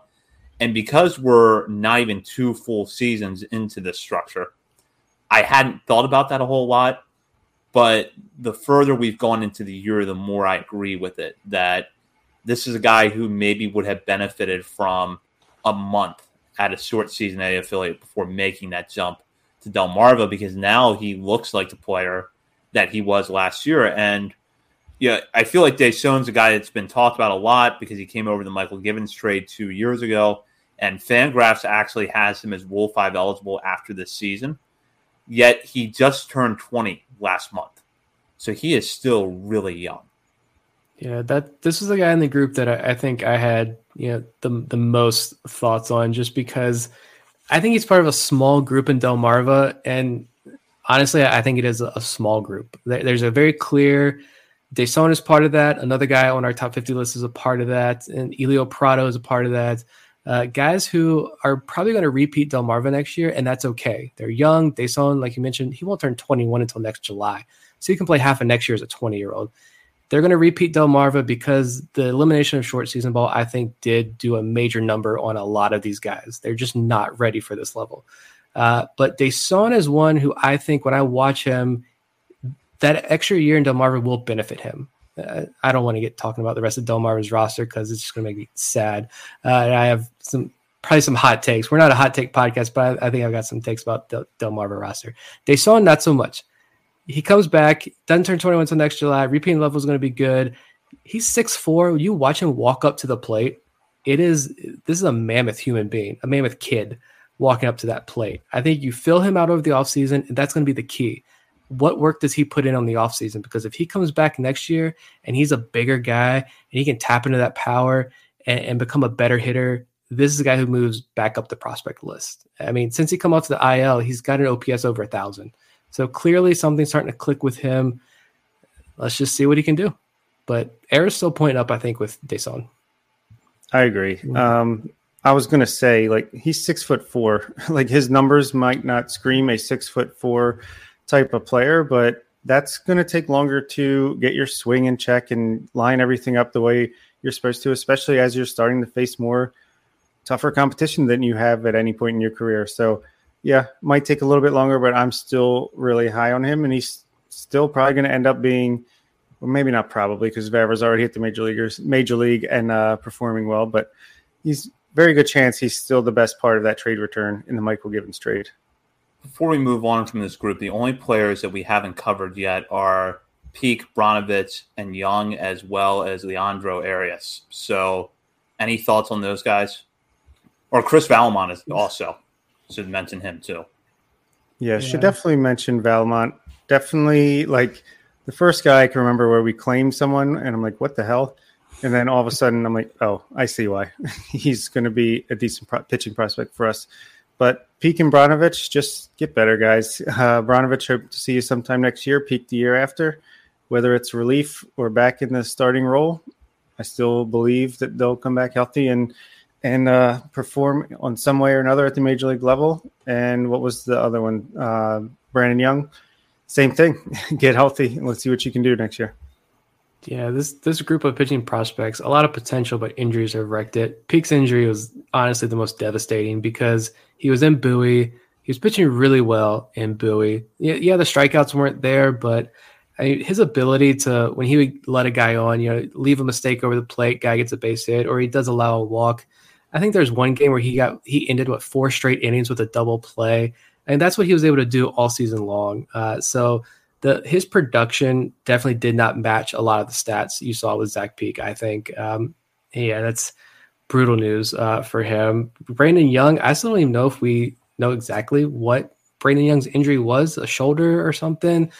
But he only pitched 10 or 11 innings all season, and he was one of the, I think, fastest rising pitching prospects in the system coming into the year. That's another tough blow. I think the only other guy was Leandro Arias. We have him at 33. I think he could move up pretty high on this list in the near future because the exit velo numbers that we're being told this guy is putting up in the Dominican Summer League are ungodly. I mean, 112, 114 miles an hour. This kid is knocking the cover off the ball as a 17. Is he 17 years old? I think he's still. Mm-hmm. I think so. Yeah. Like that's one of the reasons why I'm like, oh, that's why Fangraphs is so high on him. And clearly why the Orioles were high on him. Yeah. Big fan of Leandro Arias. I think I have him over Braylon Tavera at this point, just based on the things I've heard. But again, let's get him stateside and see what they can do. Yeah. He hits the ball hard and pretty good plate approach. For 17 years old, he has a 374 on base percentage and 24 walks and 148 plate appearances. Yes, it is a DSL, but he's not going to turn 18 until February. He'll probably be stateside next year. So this is a guy who I think has skills that are beyond his years, and it's just a matter of him building off them and putting them together. We'll go now to the 41 through 50 part of this list, and there are some really interesting players, some guys that have dropped a bit from our preseason list, but that for various reasons we're still kind of high on, and some guys that are just joining the top 50. Number 41, Garrett Stallings, who has had really a tale of multiple seasons, has been all over the place this year, but since the start of July has been utterly dominant. Number 42, Anthony Servideo, who shows an impressive skill set that includes good defense and a patient plate approach, but has struggled to stay healthy over his 2 seasons in the system. Number 43, Antonio Velez. Believe the hype on the changeup. It is very good, but he has not produced good numbers at AA Bowie this year. Number 44, Ryan Watson, one of the biggest risers in the system in 2022, a guy that, like Noah Denoyer, has shot up our prospect rankings and is making a strong case for Orioles organizational pitcher of the year. Number 45, you've heard this name before, Yusniel Diaz. Number 46, Dante Williams, an outfielder that has put up mixed numbers at Aberdeen this year, but shows a good plate approach and an excellent defensive outfielder. Number 47, Robert Newstrom, left-handed hitter who can hit the ball just about as far as anybody in this farm system. The strikeouts have been a little high this year. Batting average not quite where you would want it, but the power is definitely still there with him. Number 48, the young infielder Anderson De Los Santos. Number 49, Maverick Hanley, who has shed the glove-first catcher label this year by hitting very well at Double-A Bowie and not just getting cheap base hits here and there. He has hit some tape-measure shots for the Bay Sox. At number 50, Isaac De Leon, a young player who, like Misael Deson, got off to a slow start at Delmarva, but has an interesting skill set and has started the surge of late. Like I said, this is an interesting group, but I want to start with Garrett Stallings because I think we had an idea of who Garrett Stallings was coming into this season. Ground ball pitcher, good command, but had trouble with the long ball. Leaves the fastball out over the plate from time to time, and hitters can do damage against that. The question is anybody on base when they, come up and they hit a fastball, off the wall or over the wall for a home run? He was more or less that pitcher for the first 2 months of the season and then completely unraveled in the month of June. But since the beginning of July has been one of the most dominant pitchers in the system, not walking anybody, striking out guys more than he has at any point in his 2 seasons in pro ball. And the home runs, that he's managed to keep them in check. The ground ball numbers have come back up after taking a serious dive early this season. And Nick, you had an interesting observation on one of our Patreon exclusive dailies recently about Stallings and his mix of pitches, and that his success really depends on a couple of secondaries in particular working. Yeah, I watched his last start against Harrisburg pretty closely, and I was pulling up his game log. He hasn't given up a home run in his last 2 starts. For me, that's huge. I have no idea what to make of Garrett Stallings, to be completely honest, but I did keep him. He's on 41st on my list as well, because you look at the June, ERA almost 30, whip of almost 5, right? Release him. He's done. He's toast. This is a fall from grace like I've never seen before. But he turns around in July, a 1.46 ERA, a 0.81 whip, 31 strikeouts, just 2 walks in the month of July. You cannot ignore that. And what I saw in Harrisburg was he fell behind 1-0 a lot, unfortunately. And when he did that, he's relying on that fastball. And the fastball it's just not a pitch that has a ton of movement, right? It's not a high velo pitch as well. It's low 90s, it's maybe upper 80s later in the games. But when he has to rely on that fastball, it's going to get hit. But if he can get ahead in the count and command the bottom of the strike zone, that's another issue as well. When he doesn't have that command of the bottom of the zone, this is where he wants to live, things get out of control. But if he can command the bottom of the zone, locate that fastball well, and don't have to rely on that fastball, the slider and curveball are really good pitches. Those are strikeout pitches. But when he can get ahead and work the pitch counts that he wants, he's a good pitcher. But at the end of the day, I'm stumped, because who has those 2 months on their resume, and what do you make of that? Yeah, seriously. And even this first start in August was pretty good too. He's got 37 strikeouts to 3 walks in his past 6 starts. It's pretty crazy, which saved him from leaving my top 50 list. I have him at 48, even with such a great month plus. I don't know. Right-handed version of Bruce Zimmerman is a maybe ceiling, but he's clean. He knew his life was on the line. He made some changes and he got it done. He's hanging in there. I want to know more about what happened in June, and I've been a little bit conservative in moving Stallings around on my list because of that, because I just look at his splits this season, month over month, and I keep thinking to myself, what was going on in June? Because it's really hard for me to wrap my head around, him being solid in the way that Garrett Stallings is typically solid for the first 2 months. Then awful, and then dominant. And to be clear, his June was not just like, he had bad luck or he had one outing that really inflated his numbers.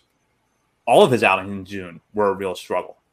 His command was getting away from him. He was giving up home runs. And then all of a sudden he flips a switch and he looks not just like the old Garrett Stallings, but a better version of Garrett Stallings than I think we've seen at any point in pro ball. And I agree with Nick. The curveball and the slider are true strikeout pitches. And if he can just locate the fastball better and get those first pitch strikes, I think you have the type of pitcher that we thought the Orioles got when they traded Jose Iglesias to the Angels and got him and Gene Pinto in return, which is someone with, a decent shot at being a back-end starter in the major leagues. But can he put that together consistently? I'm not sure yet. But at the same time, that June was such an outlier that I don't know what to make of it, and I don't want to penalize him completely for it. Yeah, and this is a guy who was a top 30 prospect. I think everybody had him as a top 30 prospect last year, and deservedly so. And so I'm not going to – you have one bad month, you're not going to drop out of a top 50 list. I'm not that, reactive to guys' bad outings. This is a long season, and we're getting a fuller pitcher here with Stallings. And, maybe there is an option here where he should be lower on our list or maybe not even on our top 50, and he's a relief prospect. But, and that – time will tell. That's the guy who I want to have conversations with some more people about, because I've got to know. I hate talking about him on the show because I don't know, and I need to know what the hell was going on and what did you do to fix all of this. That's not a tipping pitches issue. I just don't know. Yeah, I wonder if he can be an unconventional multi-inning reliever who only throws his fastball like 5 to 10% of the time just to keep hitters honest. He's like spinning stuff only. I don't know. John Mioli needs to write an article about Garrett Stallings' season. You hear me, John? You got to do it. John, you're the one that gets the big picture answers for us, so we're really counting on you with this one. I do want to talk about Yusniel Diaz a little bit. He hangs into our top 50, but barely. There are times where you still see flashes of what made Yusniel Diaz a top 100 prospect just a few years ago. I happened to see it Friday night in Norfolk. Hit a long home run, dead center field at Harbor Park, which is not an easy thing to do. There's two problems, though. He is, continued to get hurt often. And when he is healthy, the results are all over the place at the plate. He could string together a good at bat and get an extra base hit or take a walk, or he could look really bad in a 2 or 3 pitch at bat. And he just has not looked consistent enough to the point where I kind of understood. I said a few weeks ago, now it's the time to see if Yusniel Diaz can get you anything at the major league level. But I kind of understand the sentiment that Mike Elias conveyed, which was that Diaz really has not graduated AAA yet. The numbers back that up. The lack of experience overall at that level in 2 seasons backs that up. So I want to know, did either one of you drop Diaz from your top 50? And if not, how close were you? It's not on mine. I've been done with him for a couple of months. He's number 42 on mine. It's probably my biggest regret if I have one. I'm always tinkering with this list. I just don't know what to do with him. Dropping him is probably the right thing because I don't think he's probably ever going to get more than that one at bat in his career with the Orioles, unless there's a bunch of injuries or something and they need somebody. So, yeah, I don't know. I have regrets. And it's an unfortunate story with him because the talent was always there. It was never an issue about the talent. The arm out in right field, the defense is good. He's a guy who I thought for sure could be a guy you bat 6th, 7th, 8th in your lineup. He's going to hit 260, 20 plus doubles, 15 so home runs a year at the major league level. But the injuries just kept piling up. And like you mentioned, Zach, that is the case. He could have a beautiful swing, puts it all together, beautiful home run shot, a couple hard hit base hits.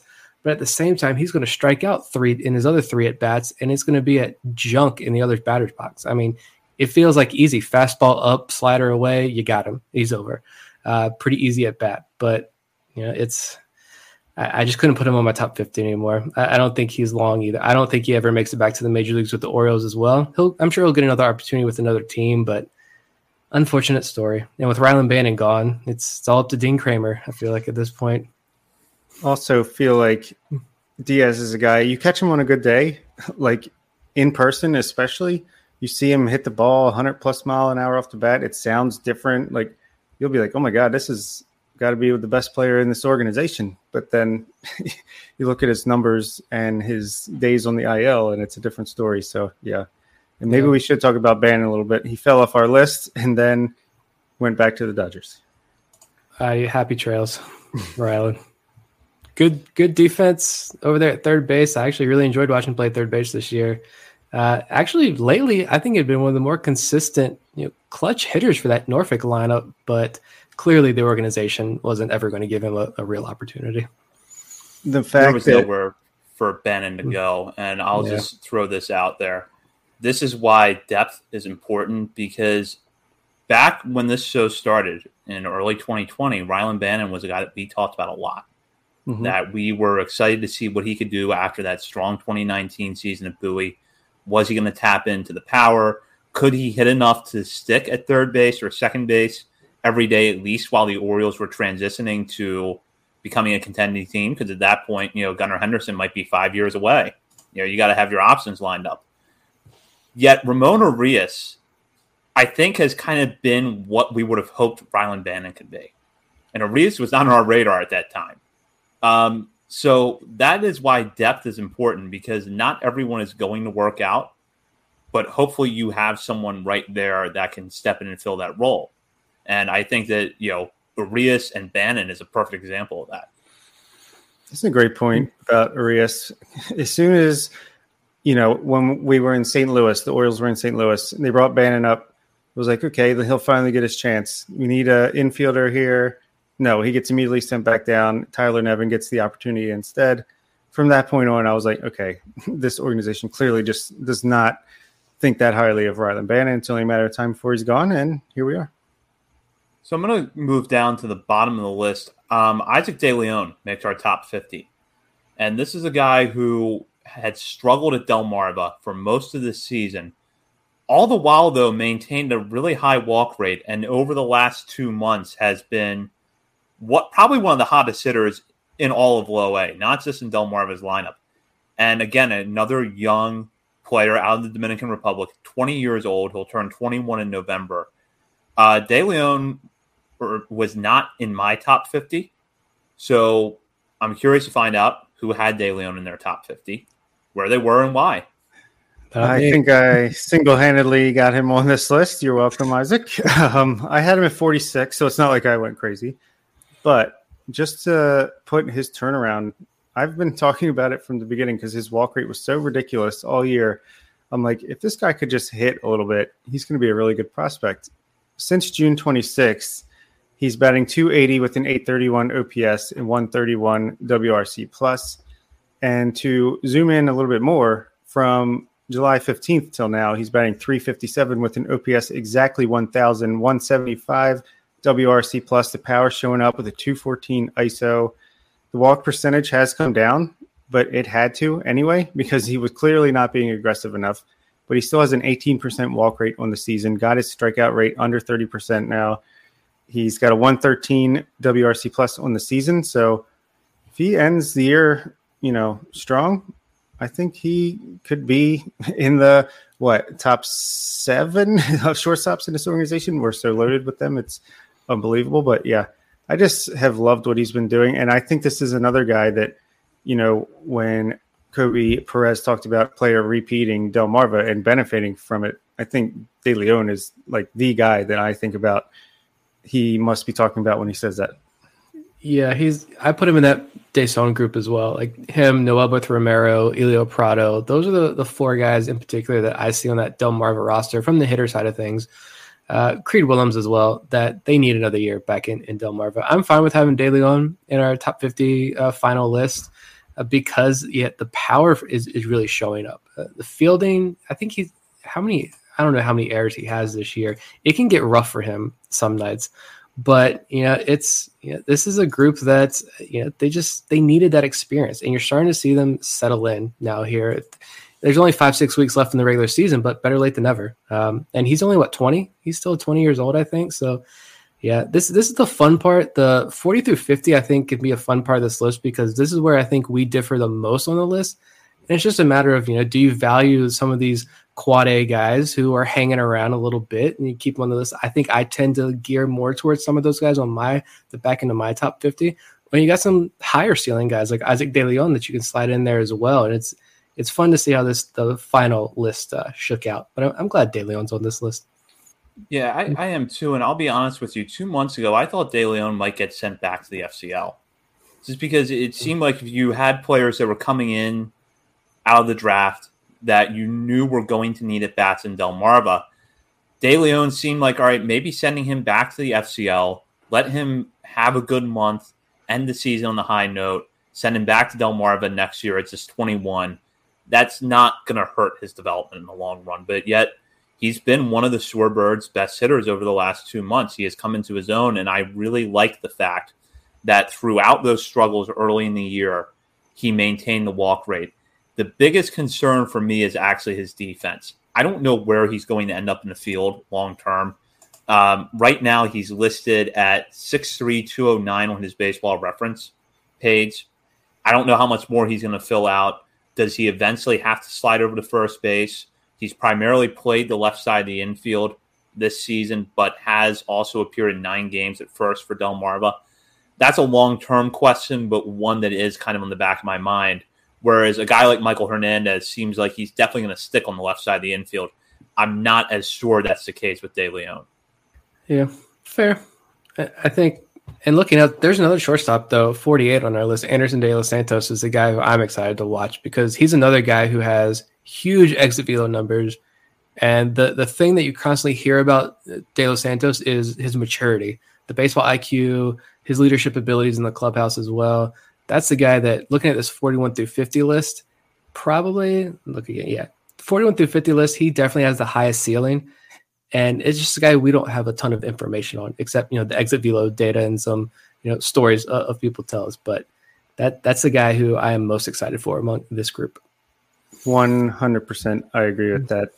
You might look at his 198 batting average and 673 OPS in the FCL and think, oh no, what happened to him? But he's got a 226 batting average for balls in play, which definitely doesn't help. And even despite those numbers, he's got a WRC plus of 94, so just barely under league average.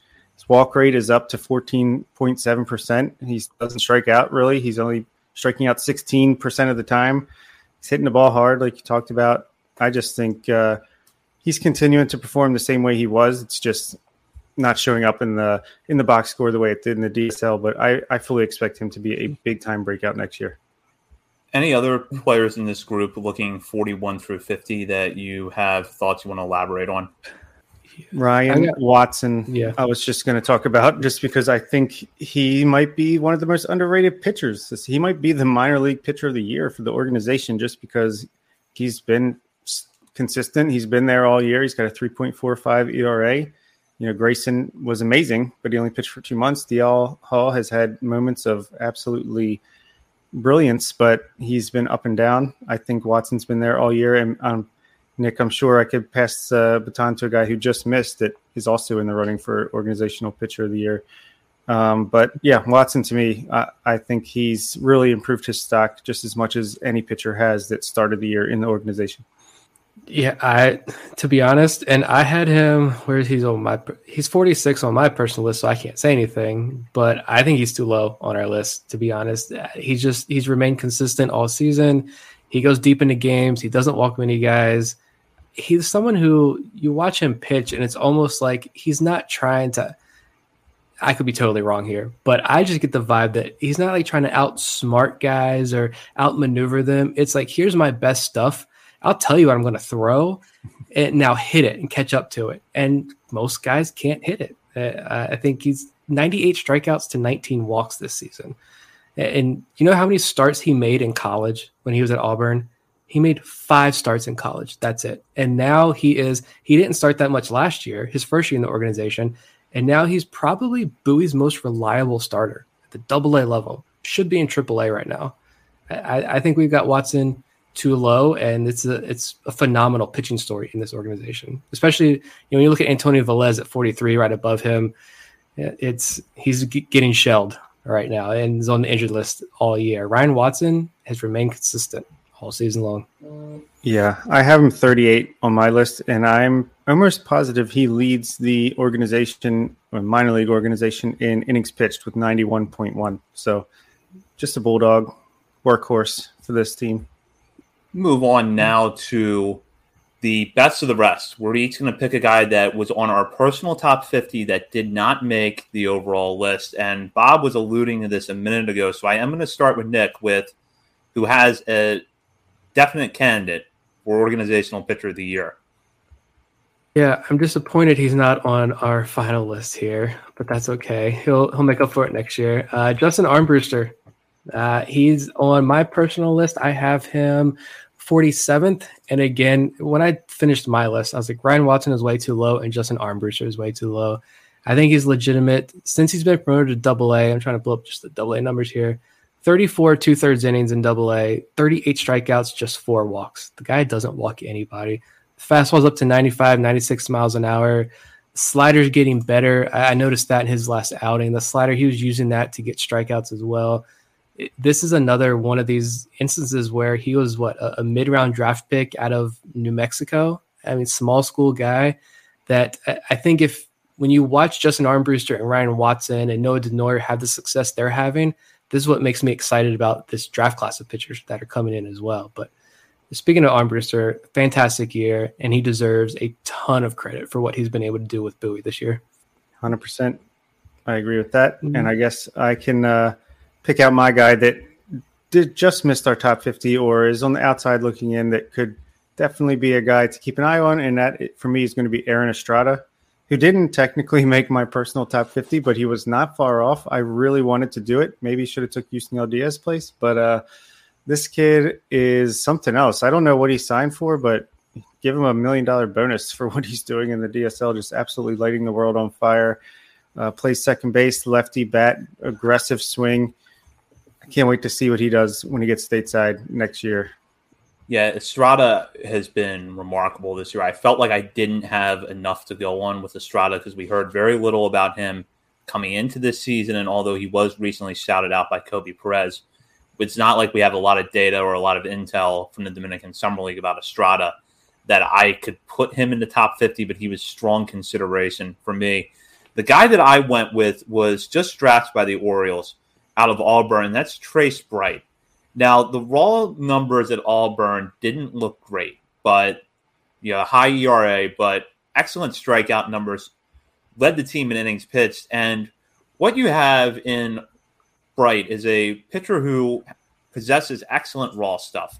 A fastball that right now rides in the mid-90s, tops out at 97, with reports saying that he has a very good slider. The key is going to be honing those 4 pitches with his command, slider, curveball, changeup in particular. And we know the Orioles really emphasize the changeup, and that is something they can teach. So it's just going to be commanding his secondaries a little bit better, locating the fastball consistently. But I think he's a better pitcher than what that ERA at Auburn shows. And what I see here is a guy that could be a quick riser, either because the Orioles get a hold of him, they fix some things, and he moves quickly as a starter, or you have a really good fastball slider combination that could stick in the bullpen. And I'll admit that it might be a bit of a reach putting Bright at this spot, but for a guy that's just 21 years old, has the good raw stuff, and I think the Orioles organization has good plans for these types of pitchers. So I felt comfortable just sticking him in my top 50. I actually had him 50th on my list, right behind Brennan Hanafy, who I was surprised to not see on the top 50. Yeah, 49th on my list. I had to sneak him in there.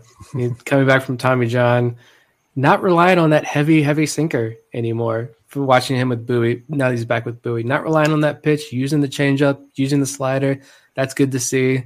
I think, with Tommy John guys, the command control is kind of the last thing to come back, and we're seeing that with Hanafy, but he's off to another good start. And I mean, I don't know who else you guys had on your top 50 that didn't make it, but I've got some other names on my list that are in no order here, but we just went through 50 and a little bit more, and I still think there are guys who could be contributors at the next level that are not up here. Creed Williams is not on our top 50, Juan De Los Santos, Moises Chase, Zach Watson fell, Ignacio Feliz, Peter Van Loon, Jacob Teeter, Luis Valdez is getting interesting. Still have questions about him, but Trenton Craig, Elio Prado, Rowan Hill, Adam Hall didn't make our top 50. Like so many names to look out for. Yeah, I'd like to throw in Colin Burns, shortstop for Aberdeen. He's had a really solid, consistent year all year. He's personally in my top 50, but just didn't shake out that he made it on the master list this time. I was a little surprised that Edwin Amparo didn't make the top 50. 17-year-old down in Dominican Summer League, one of the big acquisitions the Orioles had in the most recent international free agent class. He was 46 on my list, and while the pure stat line has not been great in the Dominican Summer League this year, I appreciate the fact that he's a 17-year-old with good walk numbers who never strikes out. And it does feel like at 6 foot, 165 pounds is what he's listed at right now. There is room for him to fill out. The reports on him coming into this season were really positive. So I felt like that while he's definitely a guy that has a lot of development ahead of him, that he was worthy of top 50 for me.